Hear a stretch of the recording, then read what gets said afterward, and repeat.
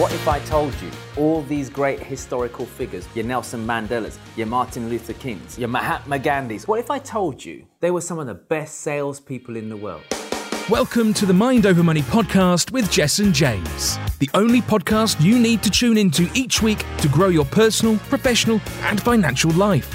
Join entrepreneur, investor, and multi-award-winning international speaker Jess and James as he shows you how to take control of your mind to create the life, income, and career you deserve. Here's your host, Jess and James. Hey everyone, it's Jason here and welcome to another episode of the Mind Over Money podcast. This episode, I want to talk to you about the dirty word selling. Yes, selling. No one likes selling. Why don't they like selling? Everyone thinks selling's bad. Well, look, here's the thing. Why do we think that? And I'll tell you why we think that. Because selling has been given a bad name. It's usually linked to, salesmen in the car industry, car dealers, wherever it might be, someone trying to rip you off, window cleaners, double glazers, whatever you want to call it. They're all out there trying to sell you something and rip you off. But that's not true, is it? It's not true. Because look, if you're listening to this, I reckon some of you listening to this may have bought something from me before. And I'd like to think that you haven't felt ripped off. Why? Because I've given you value, I've given you quality. Maybe some of you listening to this right now have got your own products or services that you sell to people and you know you're not selling people rubbish and it's great value. So why is it a problem when we sell? Well, let's talk about it because during this episode, I really want to deep dive into this because I think many of us need to really understand selling and what it really, really means. Now, first and foremost, what do you think about? Just do this right now. What do you think about when we say the word salesman or saleswoman or salesperson? What comes to mind?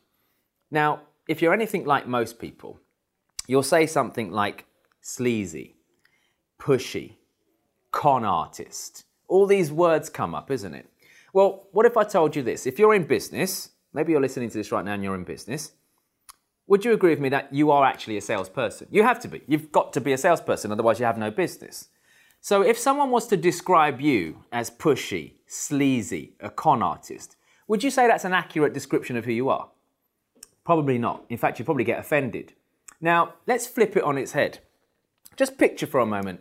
Imagine someone that you look up to. Maybe it's a world leader. Maybe it's a historical figure.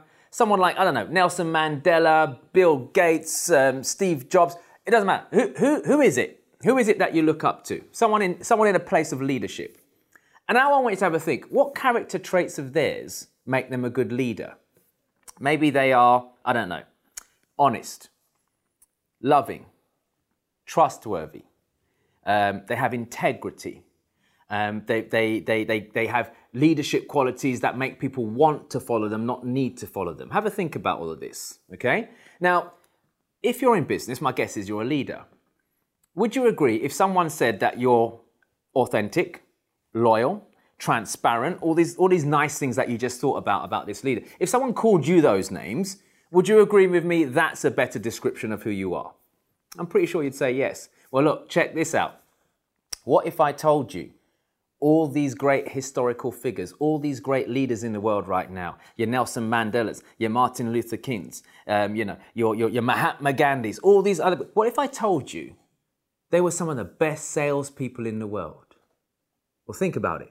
They had to sell vision. They had to sell mission. They had to lead. They had to join communities together. They had to fight for what is right. They had to sell people on their message and on their mission. They were the best salespeople out there. So that's a bit like you. Why are you giving yourself this bad name? Selling's bad, selling's sleazy, selling's this. No, you're a leader. And leaders do what's right, not what's easy. What's easy is to shy away from the sale. Now, the other thing you need to understand about selling is this. Selling is an educational process. Stop selling to people. Help them to buy instead. You help someone to buy over selling to them, you will close more deals, plain and simple. Because here's the thing. Selling isn't selling, is it? It's listening to someone's problem, presenting a solution, and then asking them how they'd like to pay. Because at the end of the day, people are looking for solutions to their problems. Everyone, no matter what they're going through in life, they want to invest in a solution to their problem. Your goal is to understand their problem, diagnose what's going on, prescribe some kind of solution for them, and ask them to invest in it. That's it. And if you can do that, then what you're doing is you're not selling to them, you're solving problems. The best way to do that is to find out what their problems are first and then help them to buy a solution. You get good at that, it won't feel like selling anymore. When I'm selling to people, I'm not even thinking of it as selling. I find out what their problems are, I show them what my solutions could be, and I ask them how they'd like to proceed. And that way I don't feel sleazy, pushy, all that kind of stuff. So if you can start to change your psychology around selling, what will happen is something phenomenal in your business. You'll start to notice that you are actually going out there, enjoying it, having fun with it. Most of us are not even enjoying selling. You've got to have fun with it, enjoy it. I bet you enjoy when the money comes in, you have fun then, but look, you don't deserve, and this is a little bit of a sucker punch for you. You don't deserve the money until you enjoy the process.